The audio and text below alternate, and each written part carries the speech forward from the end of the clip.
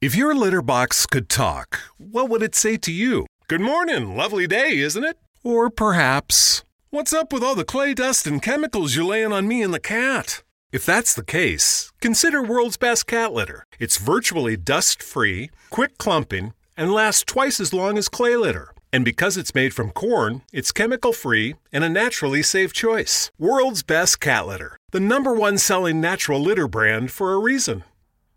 The We're Going Family Style deal. Because I want a bite of your Big Mac. And I need some of your Quarter Pounder. I'll try your filet of fish. There's a deal for every friend group at McDonald's. Order any 2 classics for just $6. Price of participation may vary. Single item at regular price cannot be combined with any other offer.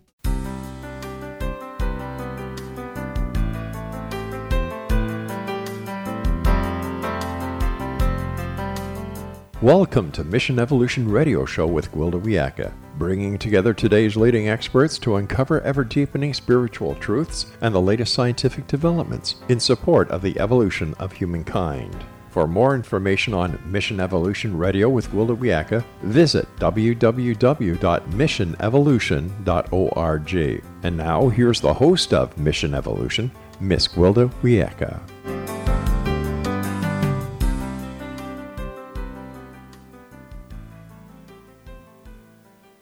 Hello, this is Mission Evolution. We're dedicated to bringing the latest experts and information to offer evolutionary solutions to today's unique challenges. You, my treasured audience, are a very important part of this discussion. Email info@missionevolution.org with any comments or questions. We'll address them on the very next show. So take notes, sit back, and enjoy. This hour, we're considering evolving through trauma, shock, and climate crisis. An unprecedented number of us have faced shock and trauma in recent times. Between the pandemic, the resulting deaths, restrictions, and lockdowns, social and political unrest, and the apparent effects of climate change, it's no wonder we're reeling. Although what we're being confronted with externally may be something we can do little about, there is much we can do about our interior landscape. What is the neurological impact of shock and trauma? How can we mitigate its negative effects? Can we find the resilience to evolve through these trying times? How can we regain our stability in order to take positive action? Can traumatic events be used to aid our evolution? With us this hour to help us better understand shock and trauma is long-lasting impact and how to deal with it is Dr. Stephanie Mines. Dr. Mines is the author of 5 books that reflect over 3 decades of research as a neuroscientist. She has investigated shock and trauma as a survivor, a professional, a clinical researcher, and a healthcare provider. Her nonprofit, the Tara Approach, is instrumental in the systematic change she promotes as a sustainable health paradigm. Dr. Mines also developed climate change and consciousness to facilitate inner transformation for grounded climate action. Her website, tara-approach.org. Stephanie, on behalf of my listeners and myself, thanks for joining us on Mission Evolution. I'm so pleased to be here, Gwilda. Thank you. Would you mind sharing your educational background with us? Oh, not at all. I have a diverse educational background as I really set out to be a writer. I am a writer, but I set out to be a creative writer. And that's really what I did my undergraduate work in, literature and creative writing.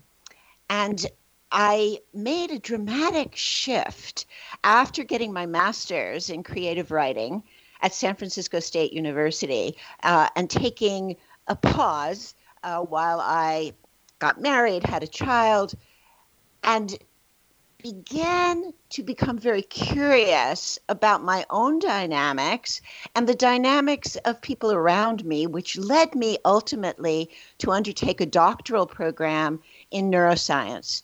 And that is what has allowed me now, actually, to fuse this creative background with my scientific research and understanding. So how did you first become interested in shock and trauma? Well, I think I've actually always been interested in shock and trauma, but I approached it from the prism of creative formation, creative writing, primarily poetry. And that was my passion, and I actually had quite a successful career as a poet and a published author. But I knew that in the background of that creative stream that was quite prolific in me, there was unresolved trauma, and indeed, even more than that, overwhelming shock.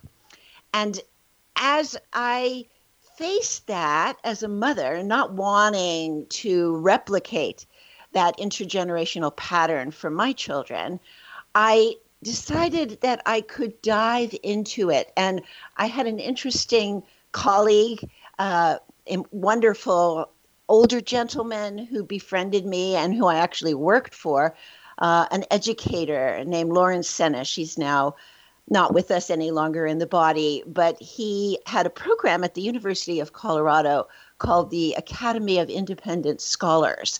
And that's what inspired me to return to school in my 30s and get my doctorate in an entirely different field. The brilliance of the incredible scholars, particularly he was involved with the National Science Foundation. And through him, I connected with those scientists.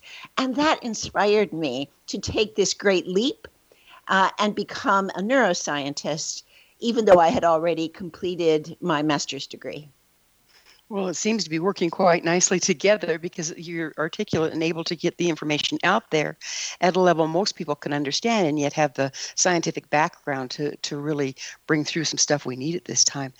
What are the neurological effects of shock and trauma?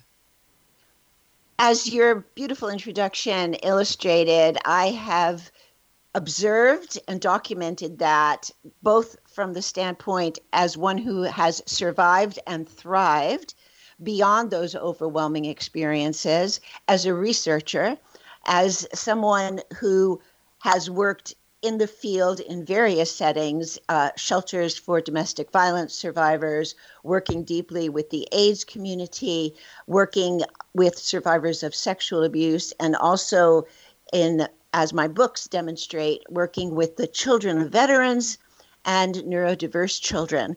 And what I've observed consistently is that the nervous system adapts actually quite brilliantly to allow an individual to compensate for the developmental deficits that are inevitable with early shock and trauma, and then when that trauma occurs later in life, to revert to whatever those compensations were in order to survive the overwhelm. That is a window into our capacity for extraordinary resilience as human beings. What my approach provides, in addition to that observation, is the opportunity to actually identify how one has made that compensation in the interest of life, in the interest of fulfilling one's purpose, and how we can differentiate the past from the present so that we step fully into the now and are no longer compensating, but actually going beyond those compensations, recognizing the brilliance of who we are. Well, right now we're this year, all of us have been really impacted on a lot of different levels. Does that trigger unresolved trauma and shock from the past and make it available to clear for the future? Absolutely. That is my experience. And I'm so grateful for the skills I've cultivated that allows me to do that efficiently. But that is also the experience of my students, of the people I serve. I would say that is a global phenomenon. So when we are confronted with the challenges like what we are today, each of us is going to respond in our own way. And if we're not conscious that we're being triggered into the past, do we act that and run the risk of acting that trauma out in the present and complicating the problem? Well stated, Gwilda.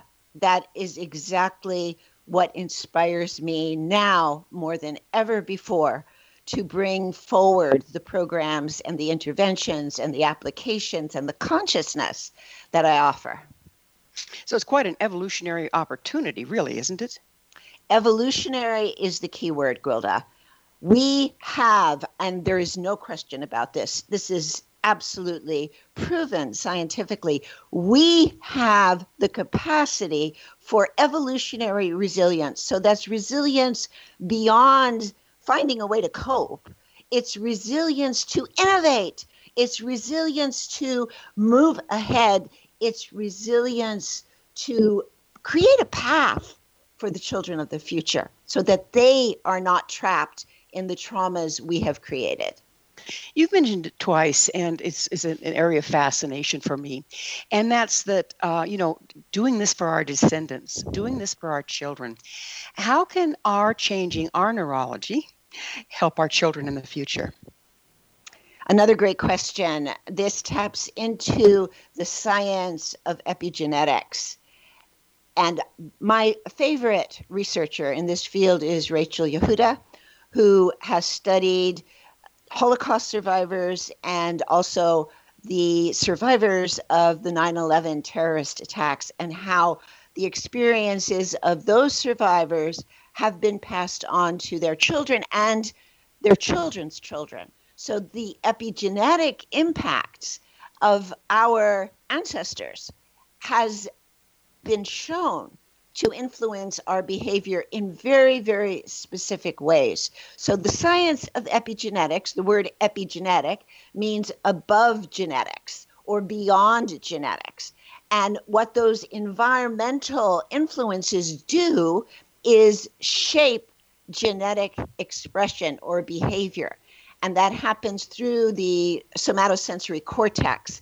It happens through the way in which we move, in which we act, the behavioral mechanisms that get shaped by these epigenetic influences. So let me clarify something. What you're saying is a child can be brought up in a totally different family, so they're not getting that nurture effect of the parent's trauma, but still demonstrate the same trauma.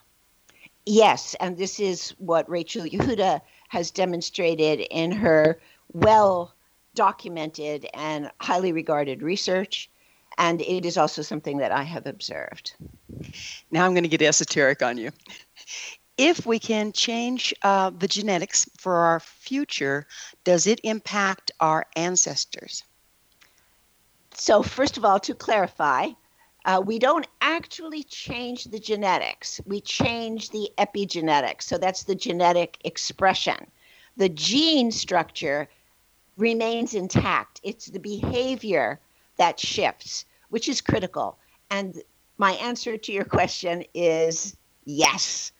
And that may seem esoteric, but I believe that there's also evidence for that in traditional wisdom. That famous Celtic aphorism, we can heal 7 generations back and 7 generations forward. And that aphorism also occurs in other indigenous traditions. And indigenous wisdom, though it doesn't have the mechanisms of clinical trials that we have created in the West, nevertheless is, I would say, tested, time-tested. And so on the basis of that, my answer to your question is yes. That's absolutely fascinating, isn't it? You know, what kind of power we have just being conscious and healing our trauma in the present. Consciousness is the key word. And that is why I created Climate Change and Consciousness. It's with the understanding that as our consciousness evolves, which it is designed to do, that is the way to meet all the iterations of the climate crisis, including this pandemic that we're facing right now. Now, we're just about out of time for this segment, but I did want to introduce, if we're in pretty traumatic times. However, if we talk about Indigenous people, it's been prophesized that this would be happening. How is that interfacing with our ability to heal forward and backwards? The way that interfaces for me in the work that I do, and that includes the Tara approach, my paradigm, and climate change and consciousness, it's by listening to Indigenous leaders who are kind enough to continue to speak to us, even though we haven't listened to them previously. They continue not only to speak to us, but to be our allies. And particularly through climate change and consciousness, we have formed bonds with Indigenous leaders. We'll have to pick up on that on the other side of that promised commercial break. Stephanie and I will return shortly, so don't go away.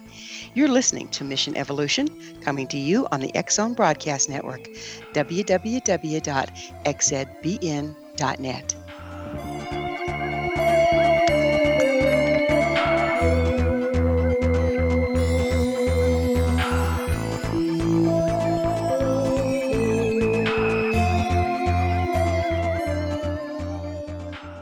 The We're Going Family Style deal. Because I want a bite of your Big Mac. And I need some of your quarter I'll pounders. try your filet of fish. There's a deal for every friend group at McDonald's. Order any 2 classics for just $6. Price of participation may vary. Single item at regular price cannot be combined with any other offer.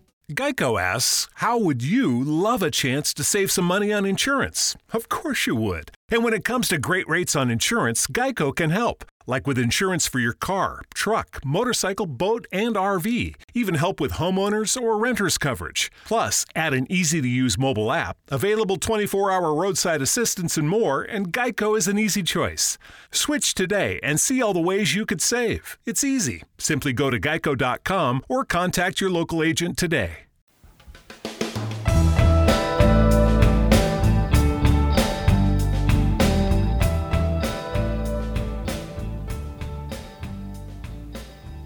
Welcome back. This is Mission Evolution, bringing together gifted people of service to the world. I'd like to take this opportunity to thank you, dear listeners, for your encouragement and support of what we're providing through Mission Evolution to aid during these challenging times. And speaking of gifted people of service to the world, our continued programming and broadcast is only made possible through the endless hard work and dedication of our executive producer, Rob McConnell, and his amazing team at the X-Zone Broadcast Network. This hour, we're sharing thoughts with Stephanie Mines. Her website, tara-approach.org. Stephanie, we were just getting into the treasure that we have in our elders and Indigenous people. So would you continue with that? Because it's just so important. It is. I agree. And I really appreciate you, Gwilda, for emphasizing this. So both through the Tara approach and climate change and consciousness, I have formed alliances with Indigenous leaders. In climate change and consciousness, we have an assembly of 3 continents where Indigenous leaders in Amazonia, Oceania, and Africa have come together to work with us to support their regional projects. And most recently, I am so excited about this.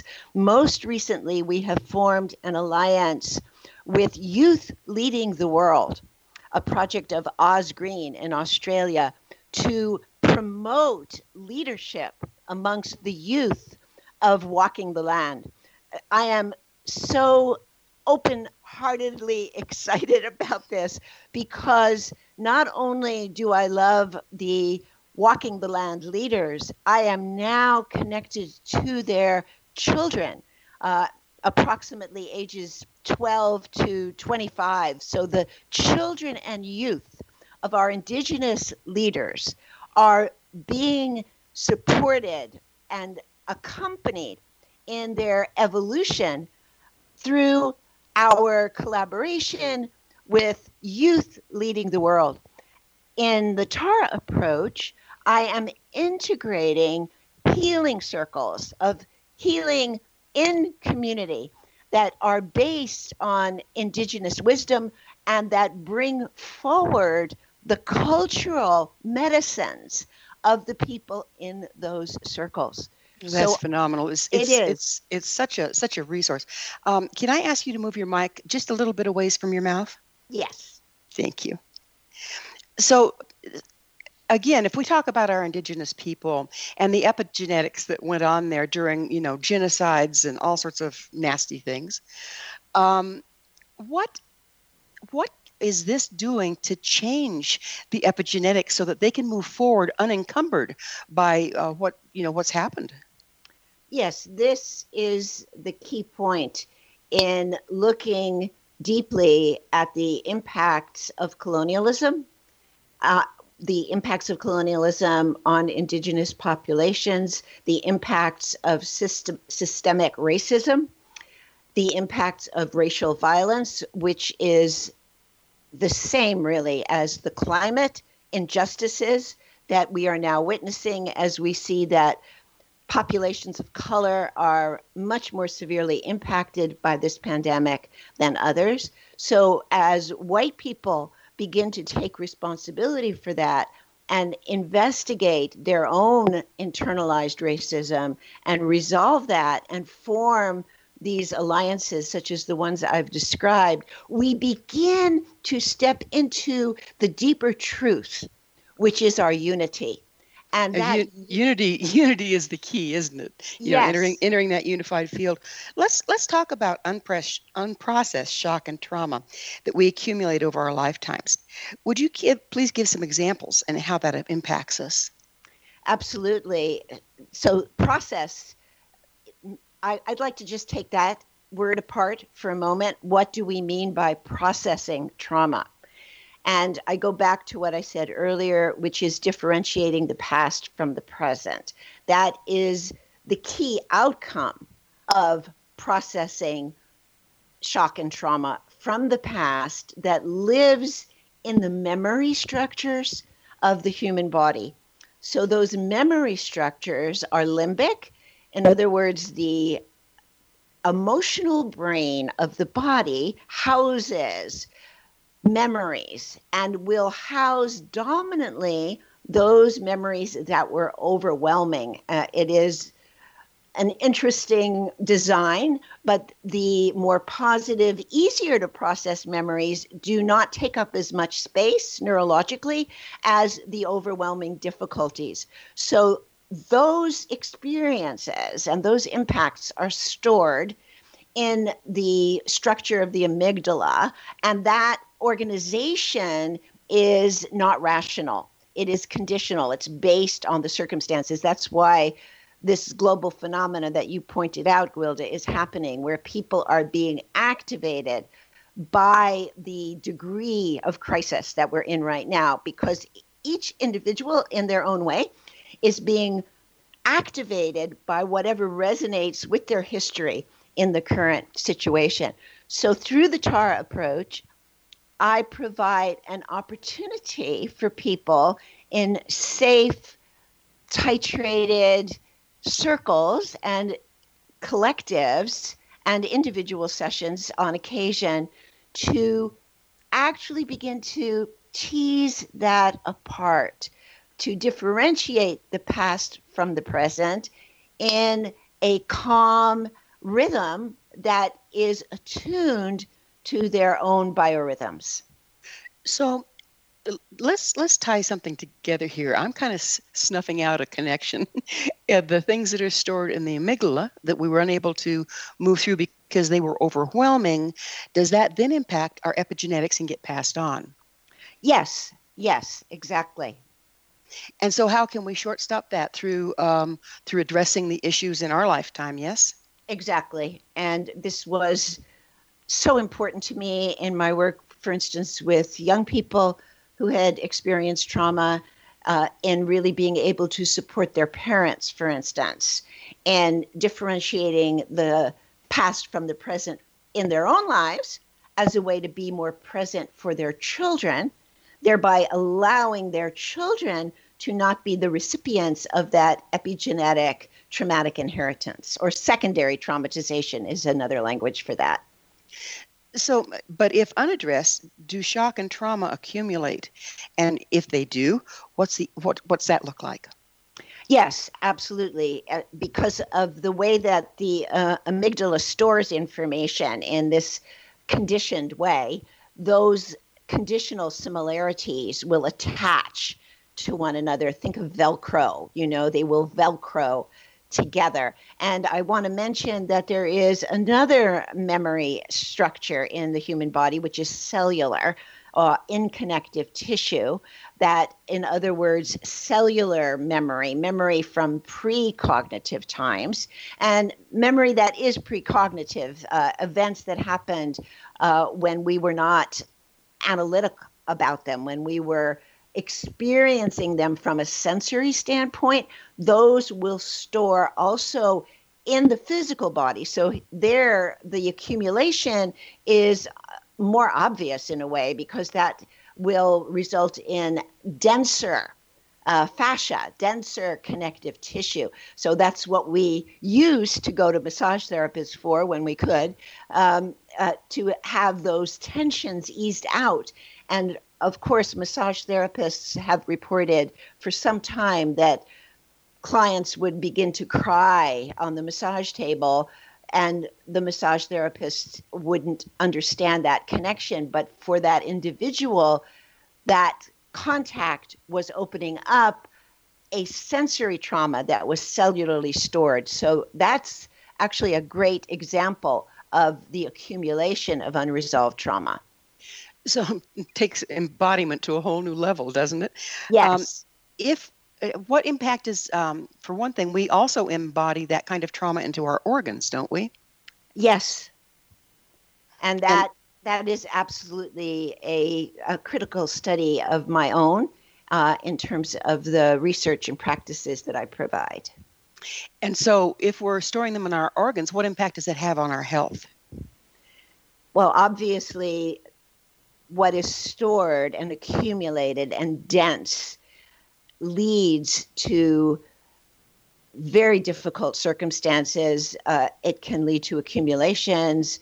It can lead to pain. It can lead to chronic patterns of repetition.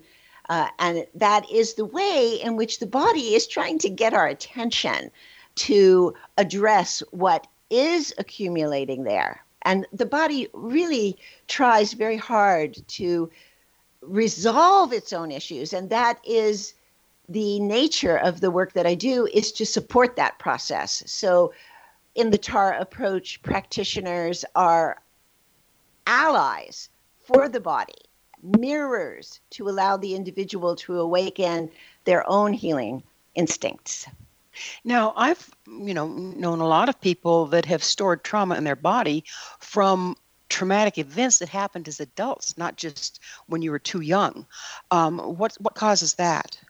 It's the same phenomena. We will store or put into a freeze state what it is that we can't address, don't have the resources to address, feel like we don't have the time to address, are too afraid to address. So that storing or freezing response is one of the ways that the polyvagal system survives and tries to keep operative the status quo of one's lifestyle. So working with the polyvagal system is a component of the TAR approach, being able to offer more options than just fight and flight, freeze, or attack.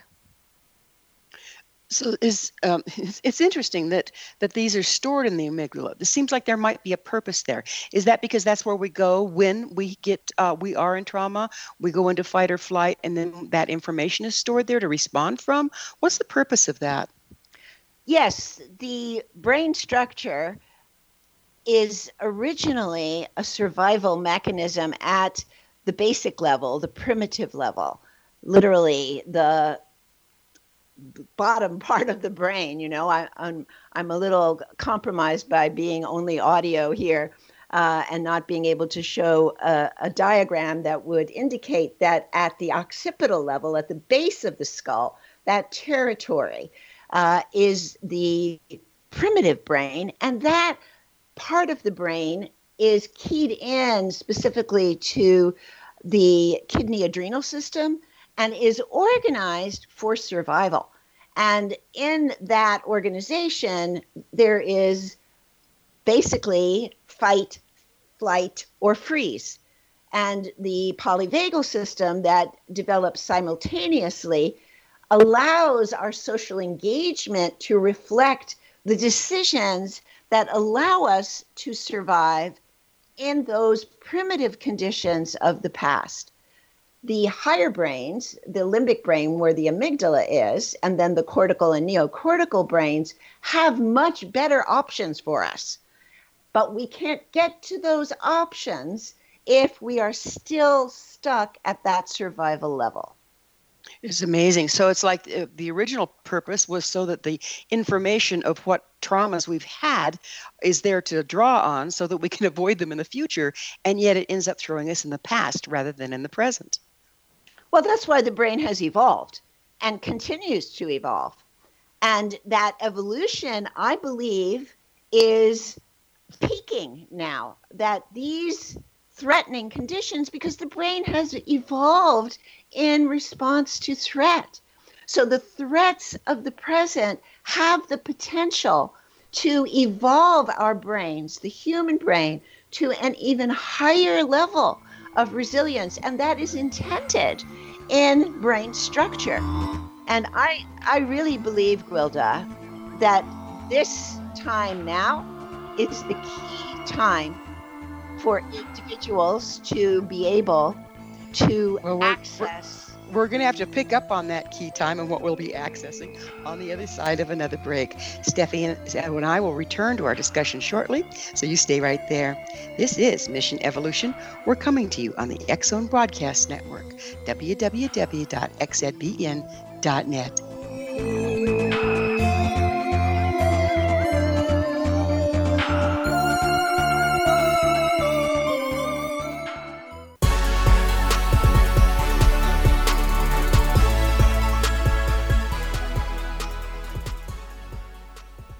Hello again. This is Mission Evolution, missionevolution.org, dedicated to unification and evolution of consciousness. To all our faithful and thoughtful listeners, we really value your opinion and would love to hear from you. What do you think about finding empowerment in times of upheaval? This in from a member of our audience regarding the episode entitled Supporting Health Through the Traumas of Our Times. KK shares, I was amazed by all the ways stress and trauma impacts our health and was grateful for the useful information about how to mitigate it. Thanks, KK. Marcel was a great guest and brought much needed information to support us during these times. Curious, dear audience? Visit our archives at missionevolution.org, listen to the episode entitled Supporting Health Through the Traumas of Our Times, and let us know what you think. Email me at missionevolution.org and give me your thoughts or questions so we can all share them on the next show. With us this hour, addressing evolving through shock and trauma, is Stephanie Mines. Her website, tara-approach.org. Stephanie, we've gone into the anatomy of the beastie pretty well here. So now, how do we use these things that we know to, one, recognize when we are being impacted by our history and our stored trauma in our responses to the present?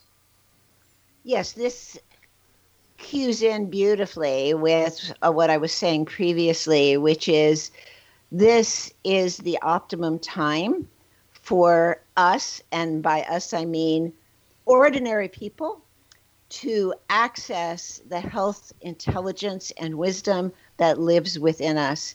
This has always been my message, but it is underscored and illuminated with fluorescent letters now.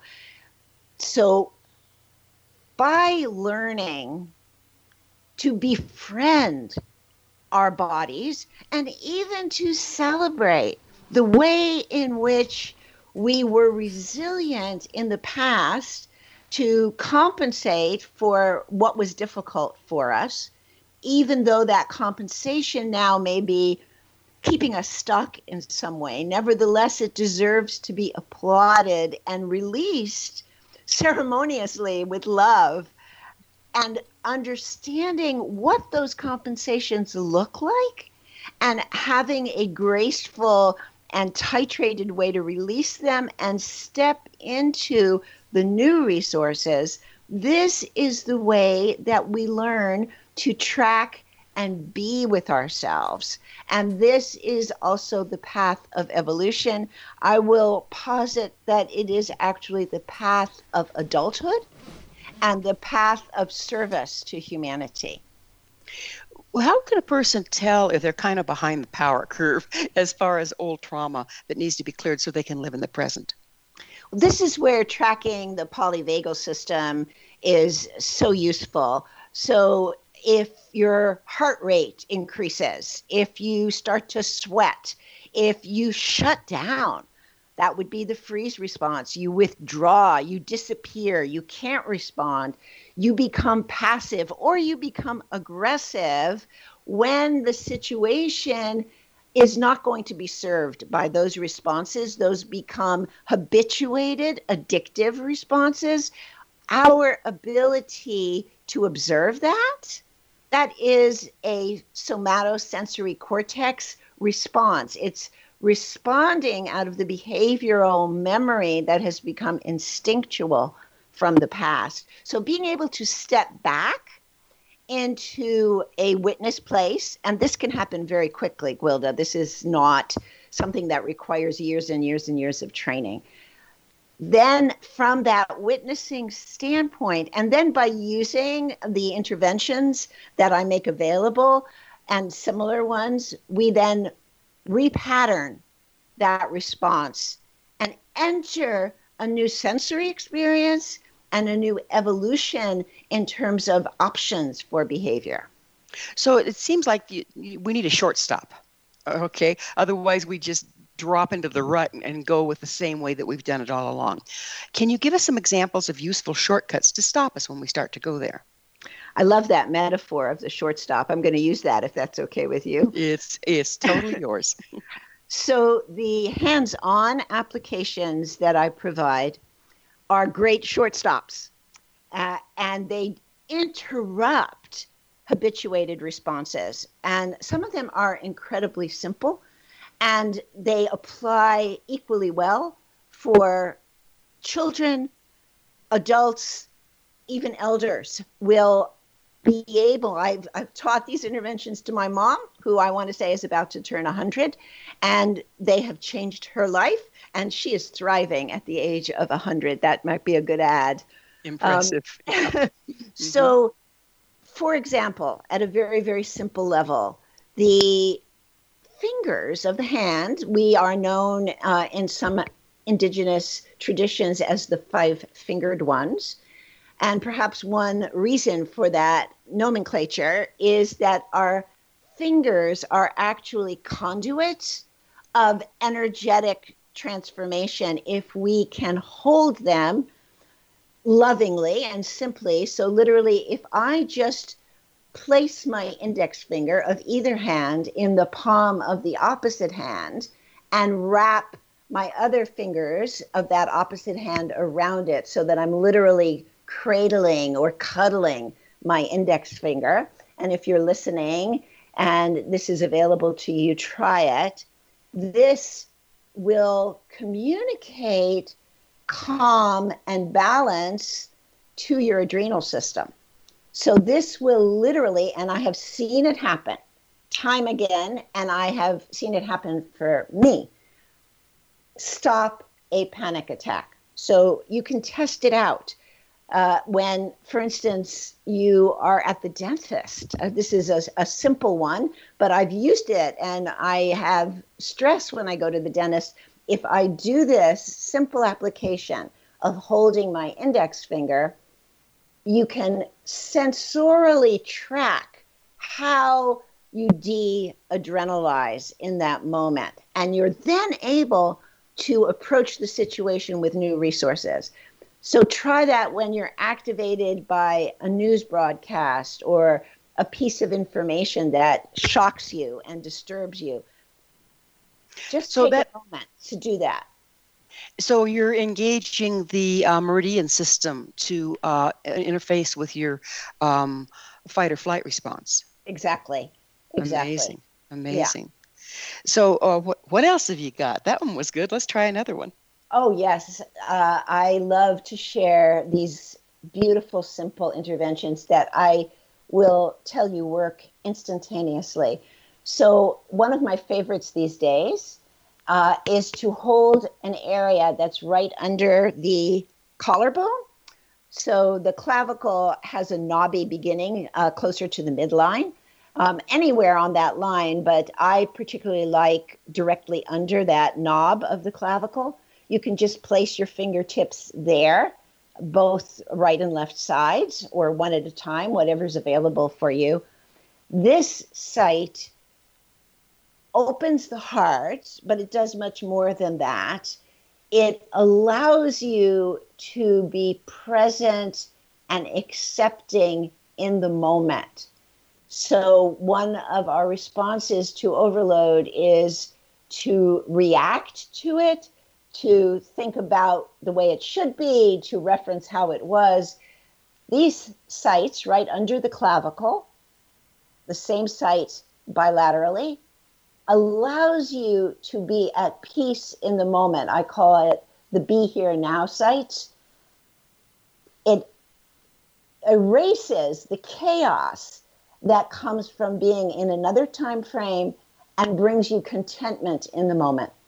Oh, amazing. So, you've spoken of children a couple times, and it sounds like these would be great tools for kids because it's so easy.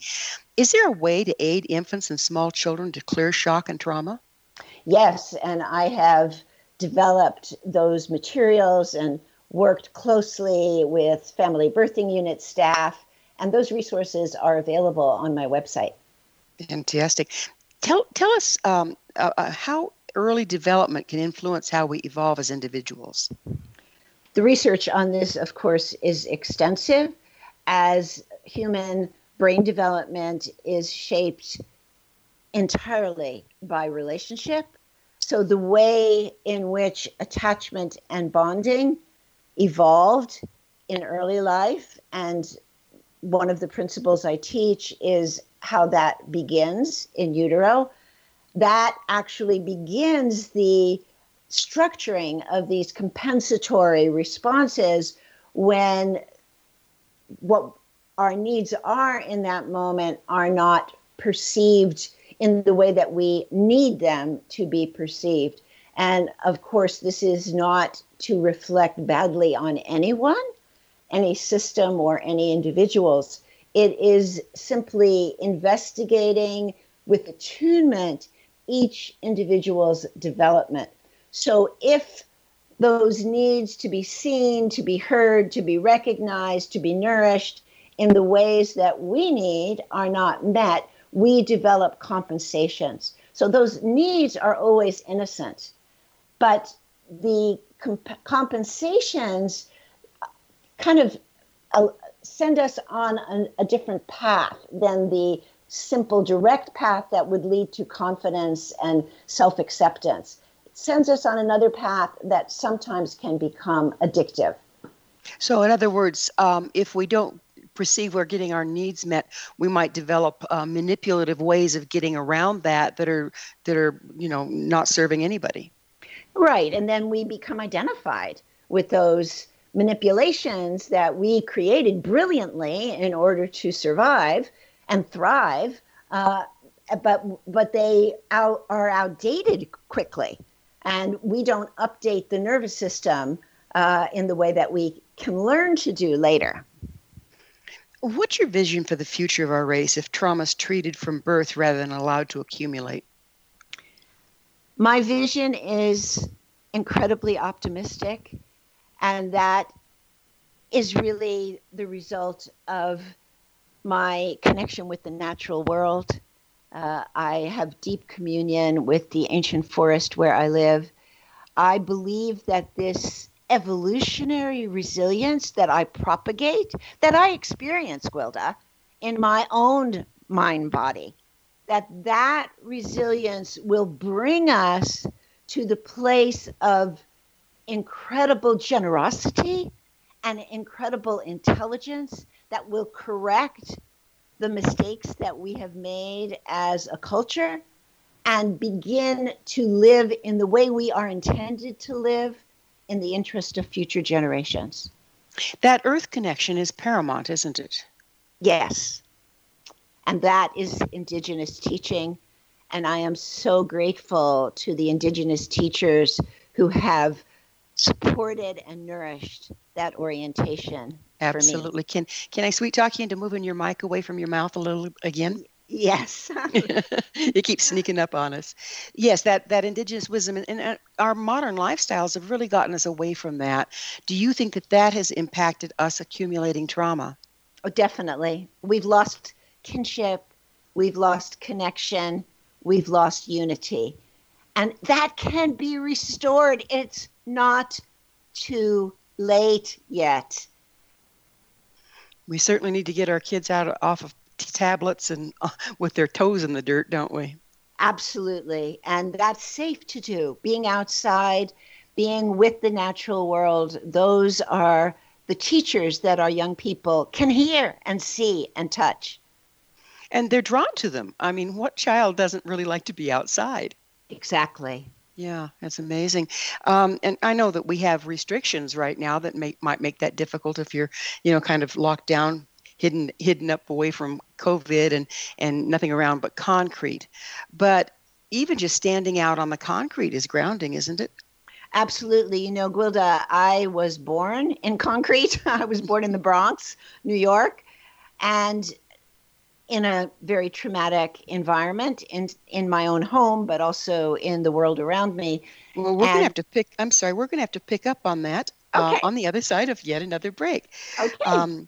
But Stephanie and I will be back to continue our discussion, so don't go away. This is Mission Evolution on the X Zone Broadcast Network, www.xzbn.net.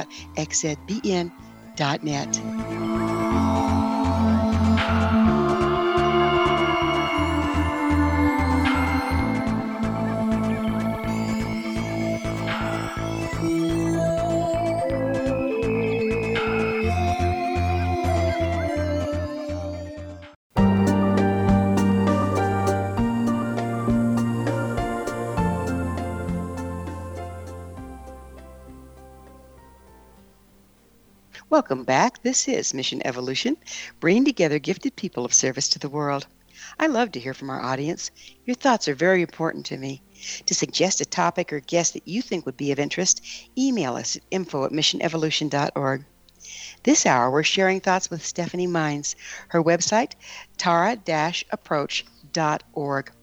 Stephanie, this is a large topic, but, we can't talk about evolution without talking about evolution of consciousness. What is evolution of consciousness? The evolution of consciousness is the innovative resilience that is programmed into the neurological structures of our brain, which is evidenced by the way in which the brain has already developed. And the way that the brain continues to develop, as we can see in all of the innovative ideas that are bursting out into our world right now. And that capacity increases through the resolution of trauma, as we have been discussing, and through the kinship and connection with the natural world that was the topic just before the break.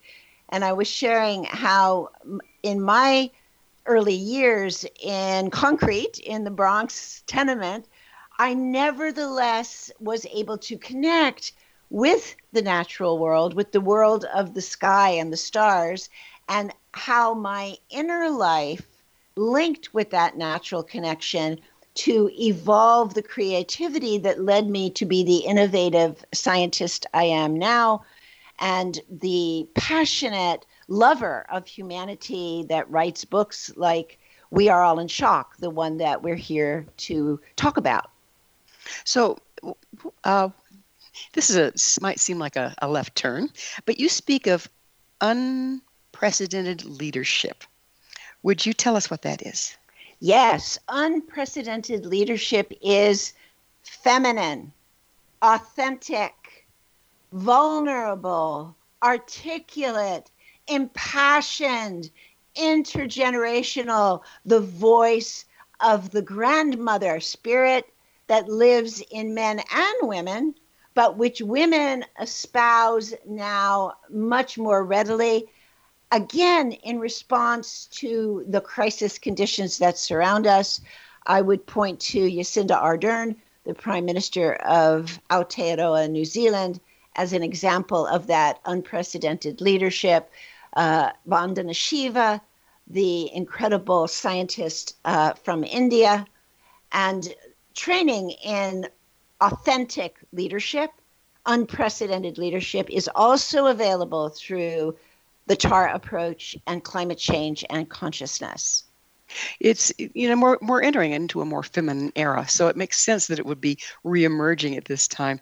We're also dealing with a lot of polarization. Now, of course, I don't talk politics at all on this show. That's not what we're about. But just in general, I think that we have kind of ended up in a place where people, when they get triggered, they're polarized one direction or the other. What is the, how does that operate, and what's the impact of it? The polarization is trauma reenactment. And it is driven by a fear response. So when we are able to step into what is known as entelechy, or the essence of who we are, the purpose for which we're here, which we do more and more when trauma is resolved, then that polarization is not possible for us. We become the peacemakers. We become the innovators. That is unprecedented leadership. So that when you're coming from a place of being grounded in the present moment and in a neutral stance, then you are in a position to be a leader. Exactly. Gotcha. So what's the neurological impact of polarization? It is, as I said before, trauma repetition. So it's enforcing old compensatory behaviors. And while those may give you the kind of short-term thrill or satisfaction, I mean, that's where all these behaviors are headed, is to the satisfaction centers of the brain. And those satisfaction receptors that are cued into our compensations, they will light up when we repeat our old traumas and we satisfy ourselves in those compensatory ways. But there are other satisfaction centers yet untouched that will light up in a much brighter and more comprehensive way when we begin to get closer to the true satisfaction, which is this unity, which is this connectedness, this kinship.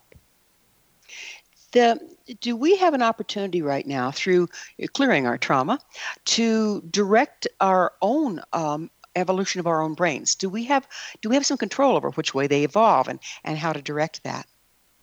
Well, we have definitely the power to enter a new level of development. But there is a quality, Gwilda, of the unknown here. We are on the brink of a great unknown, and that includes our own evolution. That's where resilience twins up with spontaneity, the capacity to be spontaneous, resilient in the moment. So I go back to that site under the clavicle bones there. That site will support you in stepping into the unknown and feeling confident that you can innovate resiliently in that space. That's the new evolution, really. Well, a lot of people are talking, well, when we get back to normal, normal wasn't sustainable. But it seems to me like there's nothing like having all the constituent parts thrown in the air to be a time of great creativity if we approach it right. How should we approach this? How can we reframe the way we're viewing what's going on in a creative way rather than a destructive one? Yeah, I love your language, Gwilda. We do that by recognizing the newness, the unprecedented nature of where we are now. And as I've said multiple times now, because it is so fundamental to what we're talking about, differentiating the past from the present and being willing through our resourcing of ourselves, and we have to do this as adults in order to be mentors for our children and youth, by standing in this unknown newness with confidence and allowing our innovative resilience to have voice. This is critical, and it's part of unprecedented leadership. Allow the innovative, spontaneous resilience as we stand in this unknown place together to have voice. And this is another component of unprecedented leadership. It is collaborative. We are no longer looking for the singular leader to rescue us. As Thich Nhat Hanh has said, the Buddha will now come as a community. It's a collective, collaborative response. We're seeing evidence of that all over the place, aren't we? I mean, just in the battle against COVID, countries are coming together in a way and sharing and collaborating and sharing information for the greater good. And I think it's kind of unprecedented, don't you? Absolutely. And it's the way forward. The way forward is collaborative. The one thing also that I see that these circumstances have done is, we're creatures of habit. We do things the way we've always done them. We do things the way our parents did them. But then now there's circumstances that prevent us from those habitual behaviors.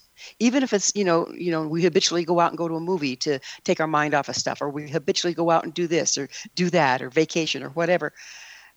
What impact is that interruption in our day-to-day habitual behaviors having on our ability to move forward? Well, when we are embracing the newness, when we are seeing this unprecedented state and celebrating it, that's the signal that the brain is evolving. I mean, I'm right there with you. I used to love to just go to a movie, that would be such a great de-stressor. I don't do that anymore because I am too vitally engaged with those actions and those words and those programs that will move us forward, that will build a world that I am happy to see my grandchildren inhabit. And that excitement substitutes for diversion. If you could give a gift to the children of the future, what would it be? That gift would be this thriving in the more beautiful world our hearts know is possible. I feel that's my heartfelt responsibility, which I accept with joy as a woman, as a mother, as a grandmother, and as the voice of the grandmothers. I joyously give the gift of the more beautiful world for my children and my children's children to thrive in and become all they can be. How much of the beauty or lack thereof of the world is dependent upon our ability to come out of polarization and view things in the present rather than through the filter of the past? I would say it is 100% dependent on that capacity. That's an amazing thing, isn't it? And so what would you say would be our best first step to getting there? The evolution of consciousness. That is our best first step, that each one of us look to ourselves and evolve our consciousness in light of the crisis situation, not denying it, not running away from it, not avoiding it, but meeting it as an opportunity for human evolution and feel the love for future generations in that evolutionary process. The answer is consciousness. And what's our first step in moving towards our consciousness? Well, it really depends on who you are and where you are at this point in time. If you're looking for tools to evolve that consciousness, I have them for you. Through the Tara approach, through climate change and consciousness, through my book that has just been issued with specific pandemic resources, We Are All in Shock, Energy Healing for Traumatic Times. If you feel that you have been evolving your consciousness and you want to be part of a community, I also offer that primarily through Climate Change and Consciousness, which is cccearth.org. And then where we can get the Tara approach, where is that located? Tara-approach.org. Perfect. Tara-approach.org. And it's TARA? That's correct. Hey, not bad, not bad. Been looking at it all morning, so hopefully it sinks in. Do you have anything? We're just about out of time. Do you have anything to say to our audience in closing? First of all, I want to thank you, Gwilda, for inviting me, giving me this precious opportunity to communicate with an audience that I can say I'm dedicated to. My intention is really a grassroots evolution, a response particularly to the health consequences of climate change, and also to bring together those individuals committed to building the more beautiful world our hearts know is possible, so that our children and our children's children can thrive. Well, thank you. Only too soon, we have reached the end of our time together. It's always such a pleasure sharing thoughts with you, and thank you so much for coming on the show. Our guest this hour has been Stephanie Mines, neuroscientist, author of We Are All in Shock, Energy Healing for Traumatic Times, and founder of the Tara Approach. Her website, tara-approach.org. I love to hear from my listeners. Email me at info@missionevolution.org and suggest a topic or guests on your mind. I'm sure we'll all enjoy them. This has been Mission Evolution with Gwilda Wiyaka on the X-Zone Broadcast Network, www.xzbn.net. Join us next time as the mission continues, bringing vital information, resources, and support to our evolving world.